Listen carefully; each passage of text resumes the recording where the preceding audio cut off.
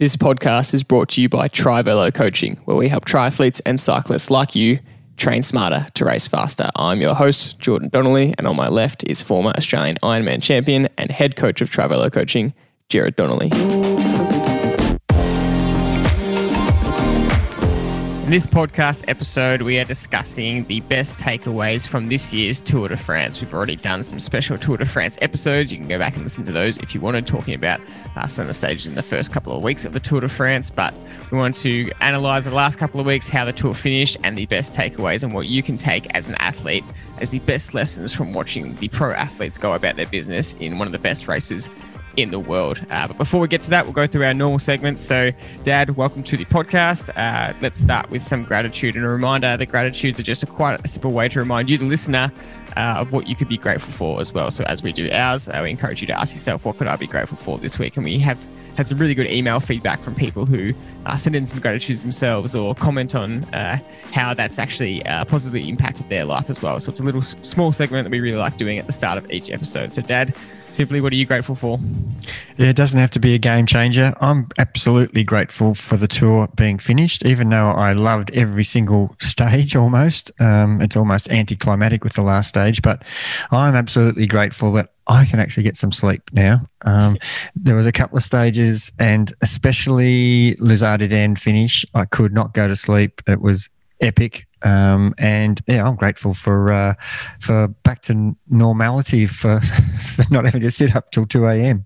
Absolutely. I mean, every year the month of July seems to bring it with it a lot of sleepless nights with the Tour, with Wimbledon. At the moment, there's just so much sport happening, and the Olympics are about to start. So, luckily with the Olympics, we're on a better time zone. It's not in the middle of the night for us, but I'm also grateful for a similar thing. My gratitude's simple as well. It's just for sunsets. I've just been making an effort to get out at sunset each night, just go for a walk, and I find that a really relaxing and calming way to end the day. And really grateful just to look up at the sky and see some really nice colours. It's a really great end to the day.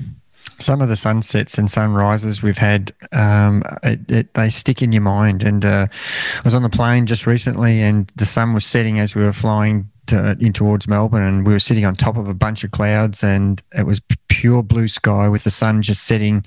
It was just an orange glow. It was spectacular. I can understand what you were saying. It's really magnificent, and it's kind of just a simple wonder of the world that really grounds you. So it's really nice. Next segment is what has caught your attention. So obviously we're going to be chatting about everything that's caught our attention with the Tour de France, but outside of the Tour de France, Dad, what has caught your attention? Yeah, there's so much been happening. I was intrigued that in the triathlon world that Jan Frodeno and Lionel Sanders would compete against themselves in an Ironman, a 2-up Ironman. And let's understand, this isn't going to compete against each other for 800 metres. This is a 7 to 8 hour event, just the two of them.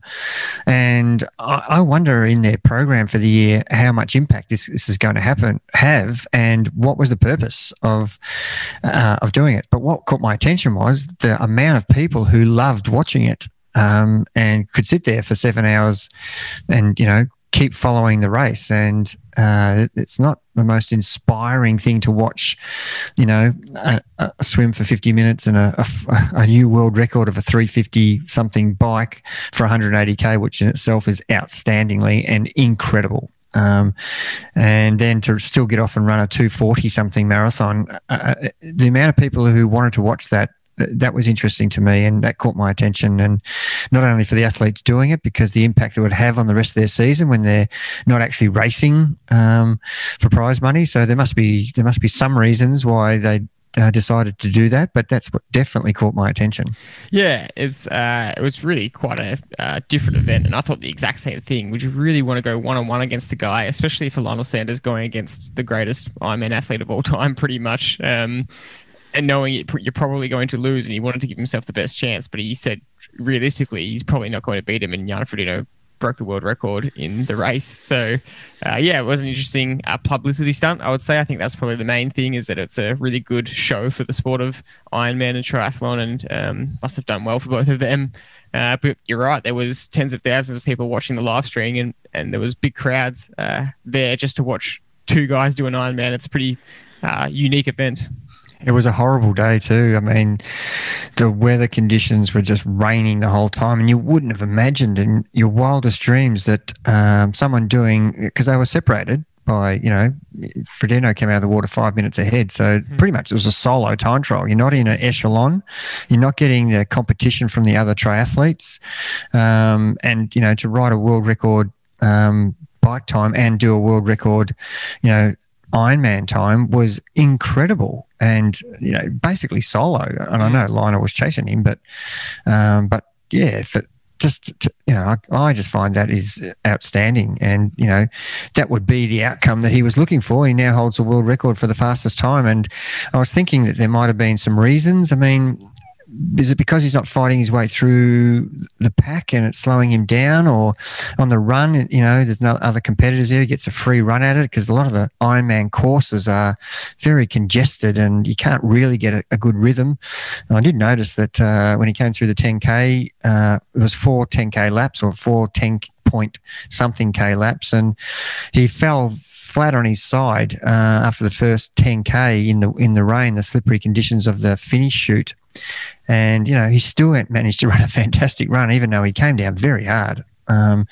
So there's so much in that, the outcome for Jan Frodeno was, he now holds a world record for the Ironman. So, we're questioning why they were doing it. Well, there's a good answer. Yeah. But for Lionel to do it, knowing that, he's against someone that's pretty much, as you said, historically will be up there with, the Dave Scotts and Mark Allens of the world, as, one of the all-time great Ironman. Yeah, absolutely. What caught my attention recently has been the awesome array of Australian results. Ash Barty winning Wimbledon was just so special to see. And I think the whole country was so excited about that and behind her. And a lot of the pubs around Australia that were open and weren't in lockdown were showing the game. And you haven't seen that kind of support for a single Australian athlete in a long time. People staying up late to watch the entire game. I really enjoyed seeing that. And once again, our man who we love to talk about on the podcast, Stewie McSweyn, is just absolutely dominating the run scene, and I cannot wait for him to perform at Tokyo. He broke his own Australian national record again in the 1500 meters, and he ran under 3:30, which is the first Australian athlete to ever do that for the 1500 meters. That's 1.5K in 3 minutes 29 seconds.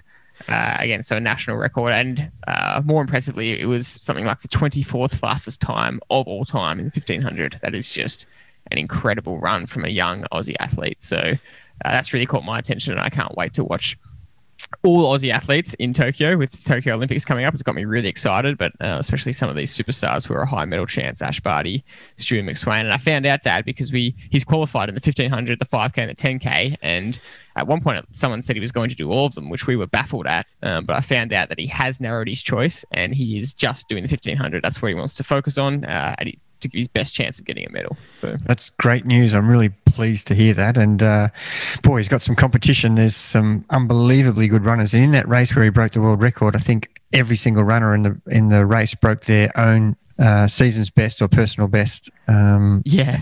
And it was a fast race. Yeah, it was a fast the national record. National record, sorry. But I think the world record was nearly.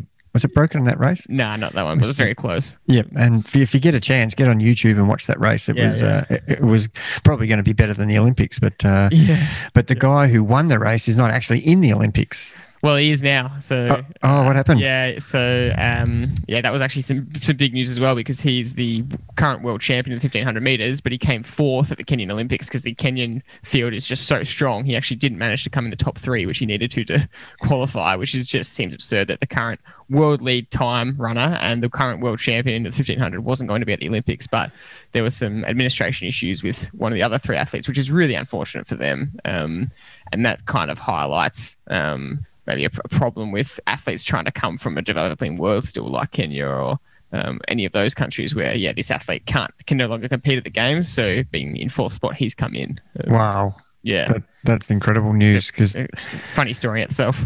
It is, isn't it? And that beggars belief, really. Yeah. So that is what has caught my attention, and I can't wait for the Olympics to watch as many Aussie athletes as possible. Yeah, it's really something about this, the European summer. There's so many. Like, I just love watching the US Open golf is on, and how the Aussies doing it. I don't know. It's just something I just love watching the Aussies compete internationally. Very patriotic for that. And you talk about the rugby. Australia beat France, and so what? But exactly. It was another victory. We haven't had too many in the rugby field, so all good. Moving on to the main segment, the best takeaways from the Tour de France. We'll start with probably one of the main ones, which you just said to me when we're talking about the Tour. You just said countless examples of how making the most of your opportunity has just never been more clear. Wow, yeah. If you look at the 21 days of the Tour, those guys who risked heaven and earth got big paydays. And, Mohoric won too, Van der Poel, Van Aert, Alaphilippe. You just keep rattling off rider after rider, Pollitt. There's just so many guys who made the most of their opportunities, and who knows when they're ever going to get another chance. Take Cavendish, for example. He hadn't won a stage for 5 years, but here he is 5 years later coming out and winning 4, which, by the way, you predicted, which was pretty impressive. Technically, I just predicted he'll win at least 3. But So my takeaway from that is, you will be given opportunities at some stage in your everyday riding career or everyday triathlon career, and you need to understand that you're in a good window. They talk about premiership windows in football or in soccer or whatever, and we talk about being in form in athletics. But these guys, they just keep the fire burning all year and just simmering under that launch pad where they go from keeping all the fitness that they're gaining layer upon layer, and then it's 10 weeks till the Paris-Roubaix, or it's 16 weeks till the Tour or the Olympic Games, and they can lift themselves without too much trouble to perform when it counts, and taking opportunities not only in your preparation but on the actual stage that you can see it time and time again. There's big performing people who don't have trouble winning and or doing a personal best. That's kind of what I'm talking about for the everyday age grouper that they're listening to this. And it's great to see the pros do the same. And there's guys in the pro ranks who've never won a race, and when their opportunity comes, it means the world to them. And you can see that in some of the guys who've won stages. They're in tears before they finish crossing the finish line, and that's how much it means to them. And you don't see, some of them been competing as a pro for 10, 12 years and never won a race. And here they are, they win, a stage in the Grand Tour, and the biggest tour in the world. So it's just taking your opportunities and being well prepared. They're the key things that I think are crucial to when we're analysing the Tour. The examples that we can just keep rattling through them all. Alaphilippe wins stage 1, and people think, right, how many more stages can he win? Well, that was pretty much it. Van der Poel, he's only at the Tour for a week. And Wout van Aert, he's just chipping away early on the Tour, and next thing you know, he ends up winning 2 stages in a row and wins a mountain classic. Just making sure that you're there to get an opportunity. And if you're not there to take your opportunity, you're going to miss out. So lots to take away from that. So there's 2 kind of key points there to touch on straight away. It's taking your opportunities, and it's the notion of form. And we talk about form a lot on this podcast. It's kind of this arbitrary concept, and we'll get to form in a second. But talking about taking your opportunities, I mean, you talk a lot about, these guys that have never won a race. And so when they get this opportunity where they're in a break with 4 other people, they are so hungry to make it work. And often we see that results in, for me, some questionable or poor tactics. I just cannot stand the stages where there's a breakaway and one guy rides away from the breakaway and one beats 4 or one beats 7 or one beats 10. It just annoys the crap out of me, because they're all in that group. There's just selfish guys, and I feel like it's a bit of a European attitude where they're just going to be sneaky and sit at the back, and they'd rather do that and lose the race than do too much work, risk doing too much work to catch that one person. It's a big game of poker, isn't it? I'm not willing to risk anything to get the reward, and that what the scenario you described happened on the second stage that Mohoric won, where he broke away with 8 a group of 8, and he broke away solo, and he'd already won a stage doing that before. So the guys in the bunch, they're no slobs. They know how to ride. They know his ability, and to let him go is pretty much you're going to ride for second. Yeah. And it has always astounded me that it's almost like the group needs someone to take control and say, listen, you idiots, are we all racing for second here? And if that's the case, then let's all just roll around. But if you want to actually win, we can gobble him up if all of us contribute. And the second thing, if it was me in that position, I would be saying, if some guy says to me, I can't, I go, that's absolutely fine. No worries, but don't contest the end. So if you try to contribute, then you're allowed to contest the end. But if you don't, then, and you know, peer group pressure is incredible, George. And if 7 of the guys all agree and one guy says, I can't, I'm just stuffed, I can't help. Well, you know, the group scenario, if that guy actually sprinted and won, I think that'd be the end of his career. It definitely works in the age grouper or amateurs, but I wonder if that morality would work in a stage of the Tour de France, because I can imagine some people going, I don't give a fuck what you say. I'm going to sneak now. And no, all of them say that. Yeah, exactly. None of them agree with what I just said. They are all got egos and they all want to win. And I'll do anything except do some work. And as you know, if 7 guys just roll turns for 5 minutes, they would drag him back, no problem. And even I actually was rapt that Robbie was getting frustrated on the commentary, saying all these guys have to do, they're just riding like dills.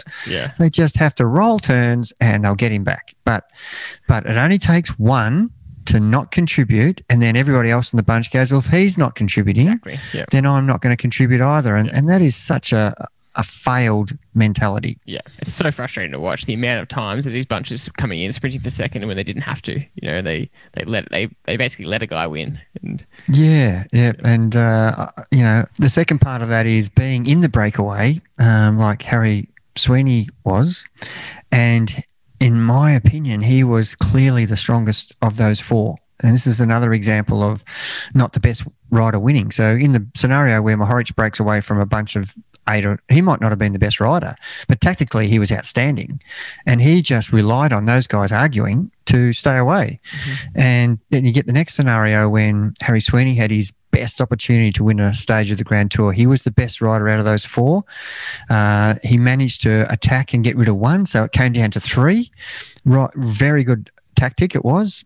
He nearly got rid of the other 2. He actually separated himself. I don't know if you remember that stage on the climb, and they got back onto him, and he ended up coming 3rd. He was the strongest rider, but out of those 3, they were just so much smarter, but also their desire was so much more. And you know, we talk about you're in a position where you're young in your career, and you know, you might not realize how important this opportunity might have been, because you may never get another chance in another 18 years of riding the Tour, or 4 years of riding the Tour. This could be your only Tour.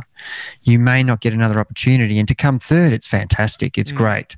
You know, his first Tour, Grand Tour in the Tour de France. But, you know, he rides for Lotto Soudal, and their job was just to protect Caleb Ewan, who was no longer in the race. So how many times are they going to have a free rein like they had this Tour? He may never get another chance. And unless he changes teams, or, you know, hopefully he does get another chance. But his, you know, I'm not criticising him. His tactics let him down. There's no doubt about that. He was out-tacticianed by guys who are not as strong as him. So that's he'll learn a lot from that, and it'd be disappointing when he looks back on it. But their desire to take the opportunity was I think the difference. And when the guy who won, Pollitt, broke away from the Movistar guy and Harry, those 2 still should have been able to drag him back, but at that stage, Harry didn't contribute properly. So he got it round the wrong way, his tactics. So so there's a lot to talk about at that, but it's just another example of not taking an opportunity when it's there for you. And, hopefully he doesn't ever live to regret that. But great to see him up there and really put himself out there. That's the positive, taking a risk and putting himself in the break and showing how strong he was. It was fantastic to see, a guy who's relatively unknown to the rest of the world. And here's another Aussie doing, outstanding things. So I was, congratulations to him. But geez, it's just an example of what we're talking about opportunities. I hope it doesn't haunt him. It's interesting because on one of our very first podcasts, we interviewed ex-pro cyclist Tim Jamieson, and he gave some great stories about pro riding from when he was a pro. And he spoke about this very concept where it's so competitive there that you don't get opportunities in the break all the time. And there was one race where he got an opportunity in the break and he rode unbelievable and he sprinted for second, and it was his best result on the pro circuit, and he was pretty chuffed. And the team director was not happy at all because second meant nothing to him, and that was a bit of a slap in the face because he thought he'd done so well and he was pretty content to do so well in that field. And maybe lacked that cutthroat desire to that second isn't actually good enough and you want to win, and that might have been the difference. And it is interesting, but it's that could be the difference in these kind of results. Yeah, look, Tim still has that mentality, and even when we're doing a club race in a local, suburban, criterium, we'd all kill to be on the first, second, or third on the podium in some of these Thursday night criterium races. And Tim's up there regularly, and he's not happy when he's second or third.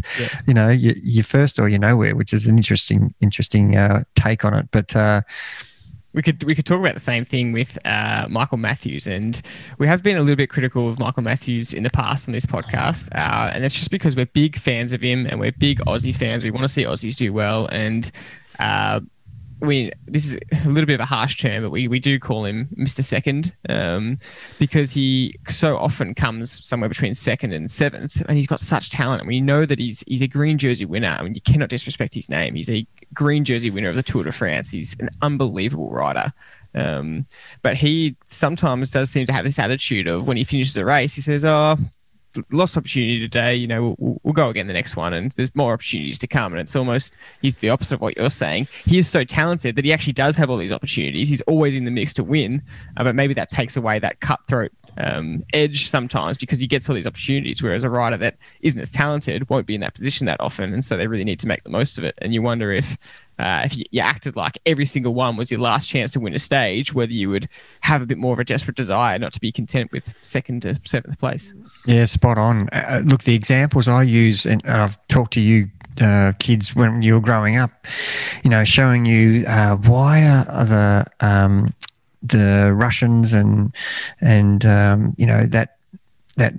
that area where you wouldn't think tennis was a really important sport, because there's such poverty and the majority of the people are below making a good income, and they're producing tennis player after tennis player who are just got this winning culture, and then you compare that to what's happened to Australians over the journey where the examples of Bernard Tomic, who've got a really privileged life.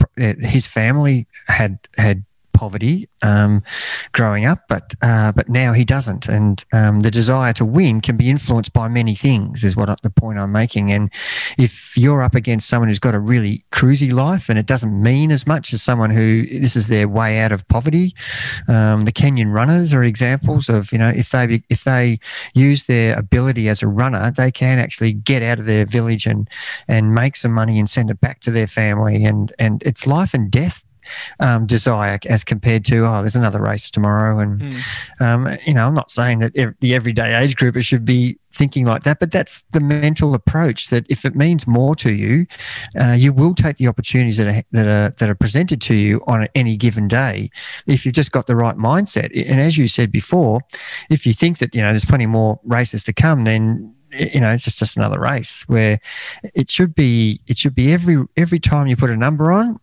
your desire to do a personal best should be the goal. Otherwise, don't put the number on. Yeah.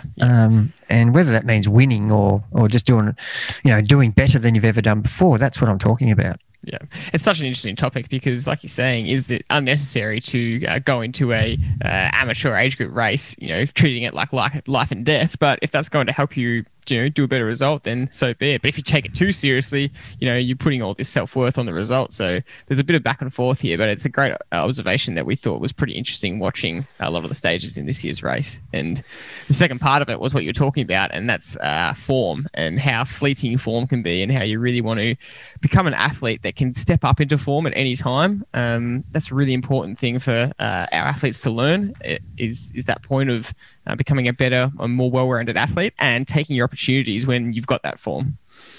There's so many examples in every sport that you can think of, cricket, football, soccer, athletics, golf, tennis. You can't be in best form, every single day, every week, every month, every year. And there are a few athletes who can, the top three tennis players of the last decade,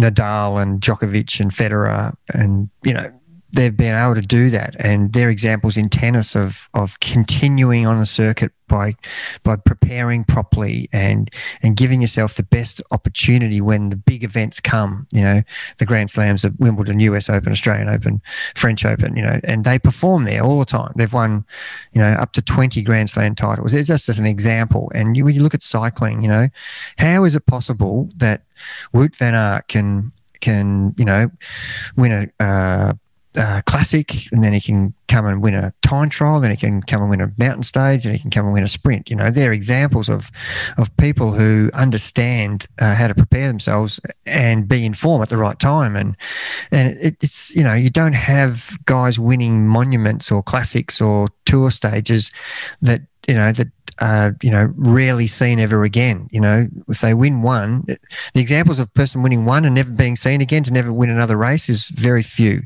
Once you've experienced that and you understand how to get your form right on the right day, there has to be fitness form and there has to be tactical form, obviously, in cycling. As a triathlete, if you come into an event that you're underprepared for and your form's average, you will actually perform very average. And they're the examples that we want to keep stressing to people. If you just keep building the preparation all the time, as the period of time progresses, you will be a better performing athlete because your form will be available to you more often than if you do the high and low type of training.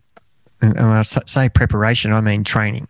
What are you doing throughout the 52 weeks of the year, or the 2 or 3 seasons that you're preparing for the big event, your A race? We're not talking about winning all the time. We're talking about, age groupers who just want to improve. And so this form of training where you're preparing yourself for the event, the more time you give yourself, and the more you can get yourself right under that level where you need to step up.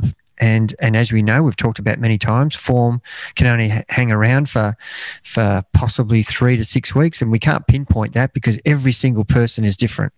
Every single person responds differently to form. Every person has a bigger or smaller window than the next person. So there's no general rule there. So, but you see the examples are guys who do the Spring Classics, they disappear. As soon as the Spring Classics are over in March, April, you don't see them for the rest of April, May, June, and then come July, they're in unbelievable form for the Tour. And guys might start early Spring Classics in March and then disappear, and then they're ready for, May for the Giro.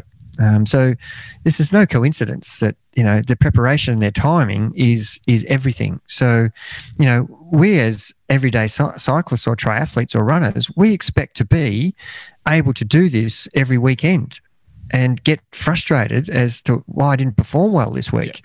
Geez, I'm not going so well this week. But the expectation is that you should. Well, not even the pros have that expectation. There's got to be periods where you have building base preparation phase before you can get to your A race phase.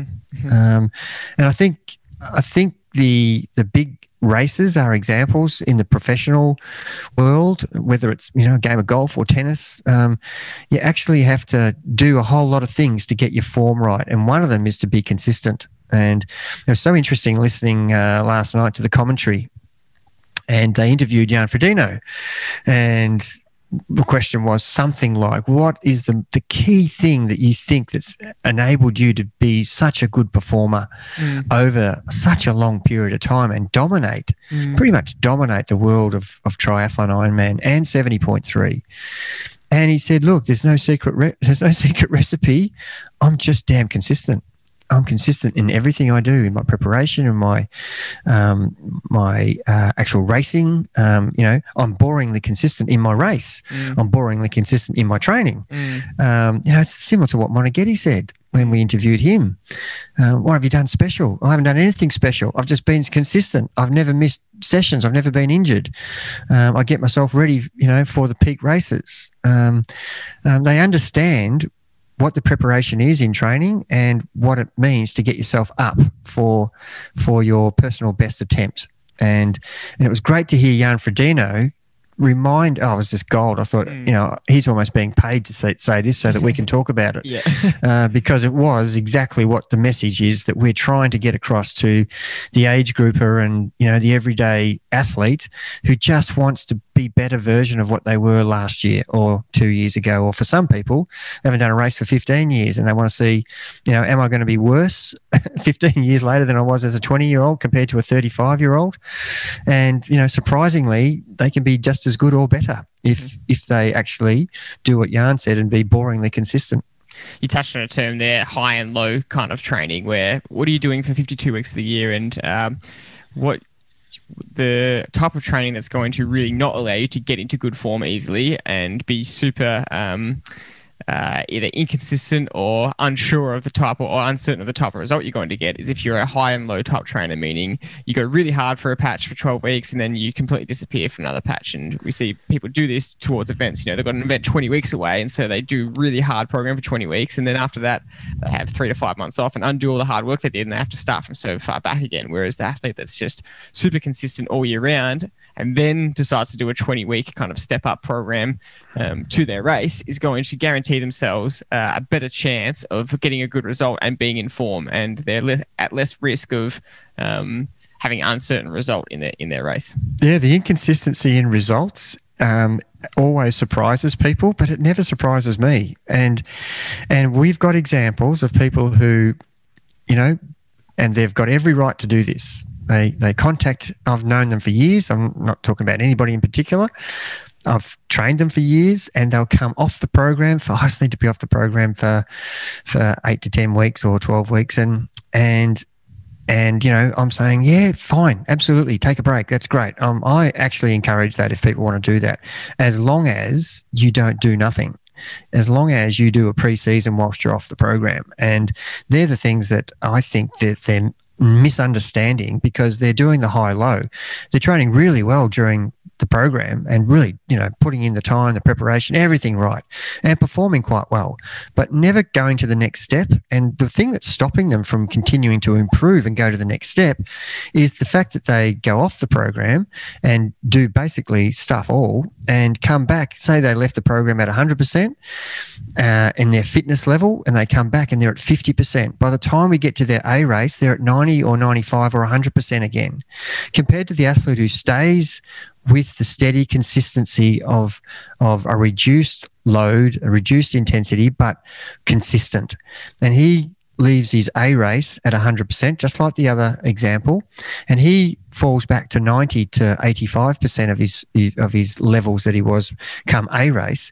And then when he has to step up again, he's now at 105, 110, 115% of his fitness. And that person will continue to do that year after year, whereas the other person who comes on and off is going to stay the same athlete year in, year out, and wonder why they don't improve. Yeah.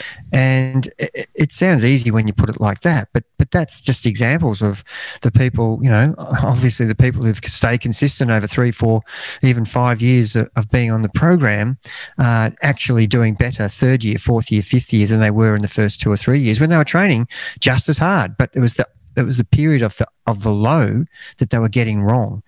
And sometimes the period of the high, they were pushing too hard and actually causing themselves to have a low period because they were exhausted. Yeah. Whereas if you have that happy medium of consistency along your journey, week in, week out, month in, year in, year out, you just have that consistency. And yes, as we keep saying, you just sit your fitness simmering under the launch pad until you're ready to launch into your serious form building preparation. The results are absolutely obvious to me, and it's a lesson that I think everybody needs to really adhere to. And if you just change your mindset to being it's like the bipolar athlete. That's what we almost, you're too high and then you're too low. Mm-hmm. You want to be an athlete that's, and I say a lot, everything in moderation is going to be better than everything in extreme, because extreme is, unsustainable action. Anything that you do extreme, you will not be able to sustain that for forever. And you need to be able to produce something that you could, for example, nutrition. If you starve yourself to lose weight, that's unsustainable. But if you do a balanced diet that's got really wholesome, good, nutritious food that is cutting out all the stuff that's causing you to put on weight, then you will have a balanced diet that you can sustain forever. Mm-hmm. The training program is no different. And the minute you start thinking like that, then you will become a better athlete by sheer consistency alone and not by anything else. It's pretty much the keys to the age groupers safe of how do I get better results and performances. And some athletes that took their opportunity this Tour de France, made the most of their form. We have to start with the winner of the Tour de France. He surprised everyone with just how good he was, how much he blew the field apart, and how he maintained it over 21 days. We asked the question, will he hold the form over the 21 days? And he did.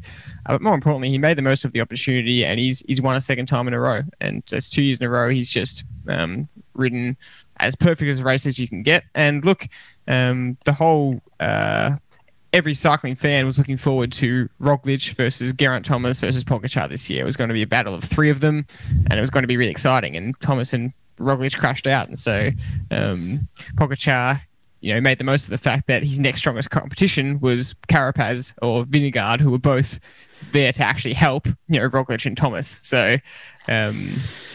Yeah, you can't do any more than that and make the most of your opportunity. And he's won 2 in a row because of it. And how many more will he win? Well, everyone says he's going to dominate for the next period, but everyone said the same thing about Egan Bernal. And when Egan Bernal won at 22 years old a couple of years ago, everyone said, well, he's going to win the next 7, but you just don't know what's going to happen. Egan Bernal later crashed and hasn't ridden the subsequent 2 years of Tour de France. He should be back next year, but again, you don't know what's going to come up. You don't know what could stop you from achieving your results. And so, making the most of your opportunities while they come is exactly what we're saying. And on that note, Cavendish did the exact same thing. Caleb Ewan would have been his biggest competition. Would he have won 4 if Caleb Ewan was not there?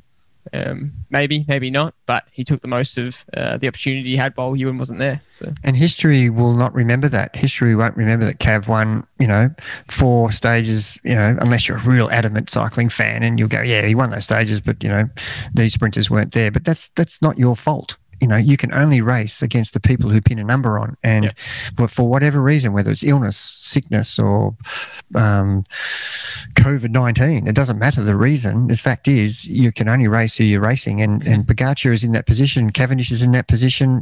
So many other stage winners of the Tour for 2021. You just can't use that. Oh, you only won because. Well, no, I won. And regardless of what the situation was, I won. And they're the things that, as we've said right from the beginning, taking your opportunities when they present, and you may never get another opportunity.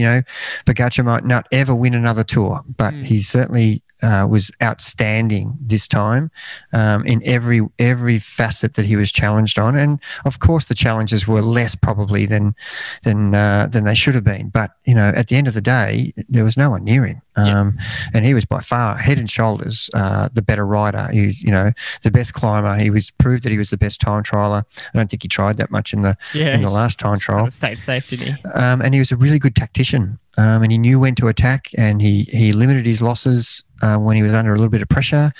He did everything well, and they're the things that we need to applaud. And it irks me a little bit that the people say, oh, he's too good. So what's really happening? Well, until it's proven that there's something under underhand happening, we should be applauding people and not trying to pick holes in performances. And there's so many examples in the last 50 years of things we thought were real but weren't real with the Armstrong era. And so we've lost that confidence in, if someone's that good, then we always think, there must be something really strange happening. The fact is that Roglic probably would have challenged him and been equally as good as him, and maybe Thomas would have been the same as he hadn't crashed as well. We don't know that, so we just jump to conclusions without evidence too much, I think, and I get a little bit upset about that, and to hear people booing him on some of the stages, that was really disappointing. I'm not sure whether it's jealousy or what the reason is, but I'm just not a fan of in any sport being people performing and getting booed for if you can't do anything positive, don't do anything at all. And that's something people should really aspire to, applaud people or stay silent. Someone I want to applaud is, this isn't a takeaway, this is just one of the best parts of the tour, was Ben O'Connor coming fourth, having an young Aussie, first Tour de France, come fourth. What an awesome tour he rode. He rode out of his skin. He made some mistakes. He won a stage. Unbelievable ride. I mean, last year we were applauding Richie Porte, who had an unbelievable race to come third, and we've had an Aussie come fourth. So third and fourth across 2 years. He's just great, and so couldn't be happier for Ben O'Connor. What just an unbelievable performance from him. Yeah, such a relevant point, and not sure whether he's getting the accolades that he's not on the podium, sure, and the podium does mean a lot in history of the event. But boy, to get that close and to actually win a stage, and the way he did it was outstanding. And he risked everything and took his opportunity and paid the penalty the next day with exhaustion. Got dropped, but limited his losses. So did things very well. So that he still maintained his position on GC, and he wasn't very well supported by his team. I think that AG2R team are not used to having a GC rider. They're riding for a GC rider, and you got the Olympic champion Greg Van Avermaet in there, who I absolutely love as an individual rider, but he's clearly not a team rider. There was so many times when I was shaking my head that AG2R guys were up the road going for their own personal glory when they should have been hovering around Ben O'Connor, yeah, and that was really getting up my nose, and to see Van Avermaet do it, and then they turn around and say, I was just getting up the road so that if he needed me, when we got to the mountains, I could be there. Well, every time the main peloton with Pogačar and Ben got to them, they just went straight out the back without helping them at all. It didn't help for 1 second. Yeah, he was isolated so much, so it makes it a much more incredible performance that he basically did it with no team around him. Imagine if he was the Ineos in Ineos's team. Far out. This guy's got talent, and Jai Hindley and him and Rowan Dennis and there's Harry Sweeney. Harry Sweeney. There's so many. Caleb. There's just so many riders who have got capabilities up and coming, which is really exciting for the sport. Last couple of takeaways we want to touch on. I want to talk about our man, Wout van Aert. Wow, Van Aert. Unbelievable tour. What a ridiculously good rider he is. Like you said, he's a classics winner, but he's won Mont Ventoux, the hardest mountain stage of the race. He's won a time trial, and he's won the Champs-Élysées, the sprint. Ridiculous. How can you be that good across all key things? And you made a really good point about what does this say about what kind of rider you need to be to improve your bike riding. Yeah, ask that question in a minute, but I want to say, first of all, because our second home is Belgium, we think we're Belgium, so he's part of us now, Wout, and we just love seeing him win. And some of our friends in Belgium always are texting us saying, our man's up there. So it was fantastic to see the versatility that this rider has, and this is the lesson that I absolutely want everybody out there listening to. You give yourself more opportunities. And as we've talked about this whole podcast, you may not get many opportunities in your age grouping career.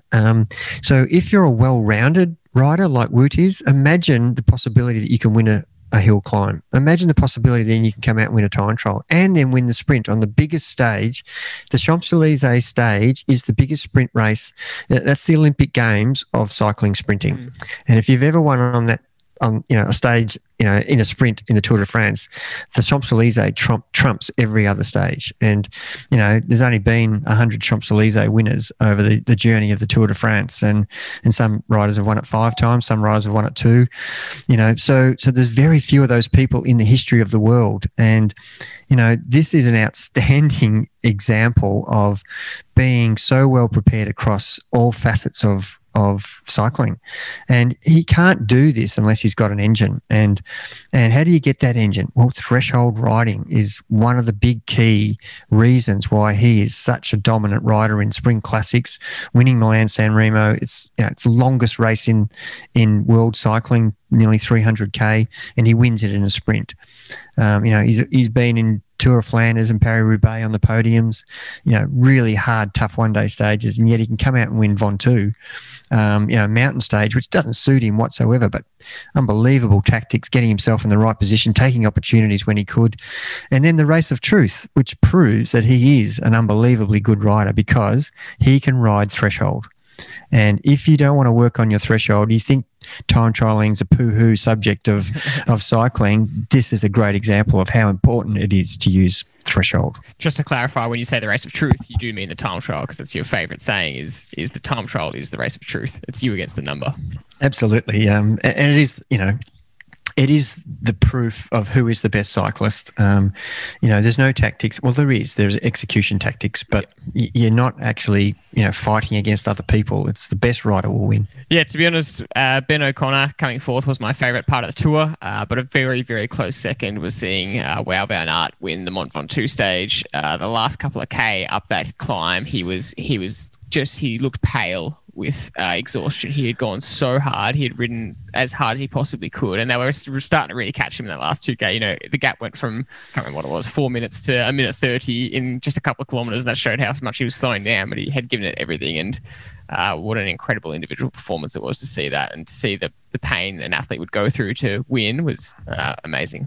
It reminded me, Jord, of the race finished at the top of Ventoux. It didn't really. It finished 21k down the road.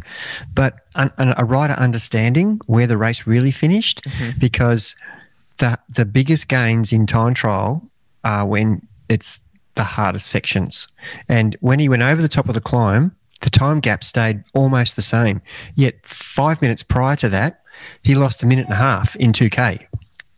And that's an example of how important it is when it's the hardest period in a time trial situation, which is what it was. He was time trialing up Ventoux against these guys, and they were making huge gains on him because of his exhaustion, because of what he'd been out in the break for 150k, and they'd been sitting in the peloton, so they were making the most of it. But when they got over the top of the hill and it was downhill to the finish, there was no time gain. And that's what we drum into our athletes every single day.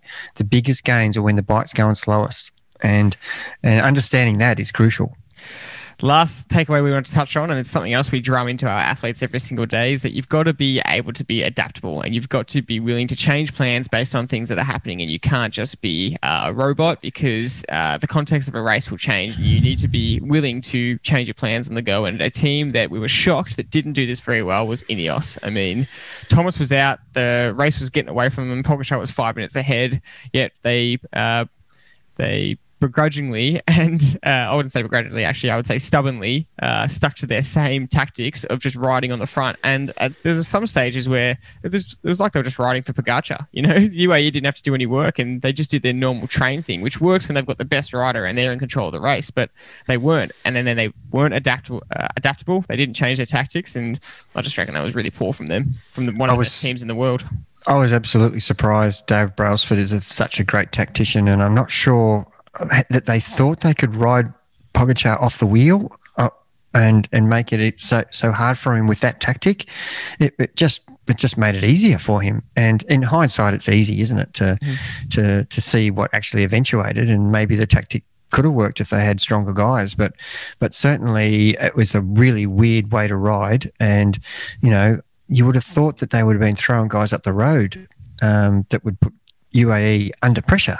rather than sitting on the front and trying to ride people off the wheel who are in unbelievable form. You know, he was the best time trialer there. He already proved that early on in the time trial in the early stages. So how they thought that was going to happen, they thought he was going to crack. But, you know, as I say, in hindsight, it's easy, but we don't know whether he was going to crack early on. So maybe doing that for one stage or two stages to see what happened, but to continually repeat the same plan was not being adaptable, was not, you know, changing it up. And we say that a lot, you know, if it's not working, change it. Don't just keep following the same line, because if it hasn't worked once, there's no guarantee that, you know, continue to do it 15 more times and it still might not work. And you just say, well, one time it might work. Well, you're wasting a lot of time in between for that one time it might work. Yeah, I just think about kind of the team morale aspect of it. You know, UAE had an easy ride for the winning team, and their riders didn't have to do much work at all. And if the Ineos guys are on the front all day smashing themselves for no result, they're not getting any reward from it. They're getting exhausted. They're not winning. They're going to be back on the team bus. Morale is going to be a bit lower. The confidence is going to be a bit lower, whereas UAE are getting the opposite. They're fully confident. They've got a fresh Pogacar. Their team's feeling fresh. They're in a winning position. Every day, that I feel like that gap would just exaggerate. Whereas if it was a little bit of the opposite, if UAE guys had to really smash themselves every day, were working tirelessly, we know that they weren't as strong in the hills as the Ineos guys, so maybe the confidence would start to seep into the mindset. I just feel like that angle might have given Ineos more of a chance of wearing Pogacar down if he's isolated a lot more often and they were forced to do more work. That might have been the gap they needed to be able to really smash it on the hills. But all the Ineos guys were stuffed by the time they got to the hills each time, and they're really good climbers. So yeah, it was really surprising, and I agree. I definitely would have been using different tactics than that. But as I say, look, it's easy in hindsight, but that's an observation, and it was hard to watch actually. You know, that stage, the first stage, Mohoric won, that longest stage of the tour. They sat on the front and just made it easy. And finally, they let Carapaz attack, and it changed the whole thing. And then all of a sudden, you know, the Spanish team sat on the front and did the same as what Ineos was doing. Movistar was like, oh, you're kidding me. Yeah. So they're getting away with it again, where they needed to do, you know, the whole peloton needed to gang up on UAE and make them fight for it. Yet they just did the opposite. Everybody did the opposite. It was just weird tactics. Yeah. But the point of that is that you as an athlete need to be willing to be adaptable and don't do the same tactics, especially if they're not working. And we do see that in athletes a lot in triathlon and cycling, where things don't work for them and they keep doing the same thing and they keep getting poor results because of it. So you've got to be willing to be adaptable. For sure. There's not much more I can say at that. It's absolutely spot on. And you know, adapt or get left behind. That's kind of been the motto for the last 2 years since COVID came. And, you know, I'm just talking about general life in there, but, you know, in situations where you're in an event, you know, if you did something the last event, you know, just let's not repeat it for the second event, because that's the definition of insanity. Absolutely. Well, that's it for this episode. We hope you've enjoyed our takeaways from the Tour de France and how you can apply them to yourself and your own training. Thank you very much, as always, for listening, and we'll see you next time.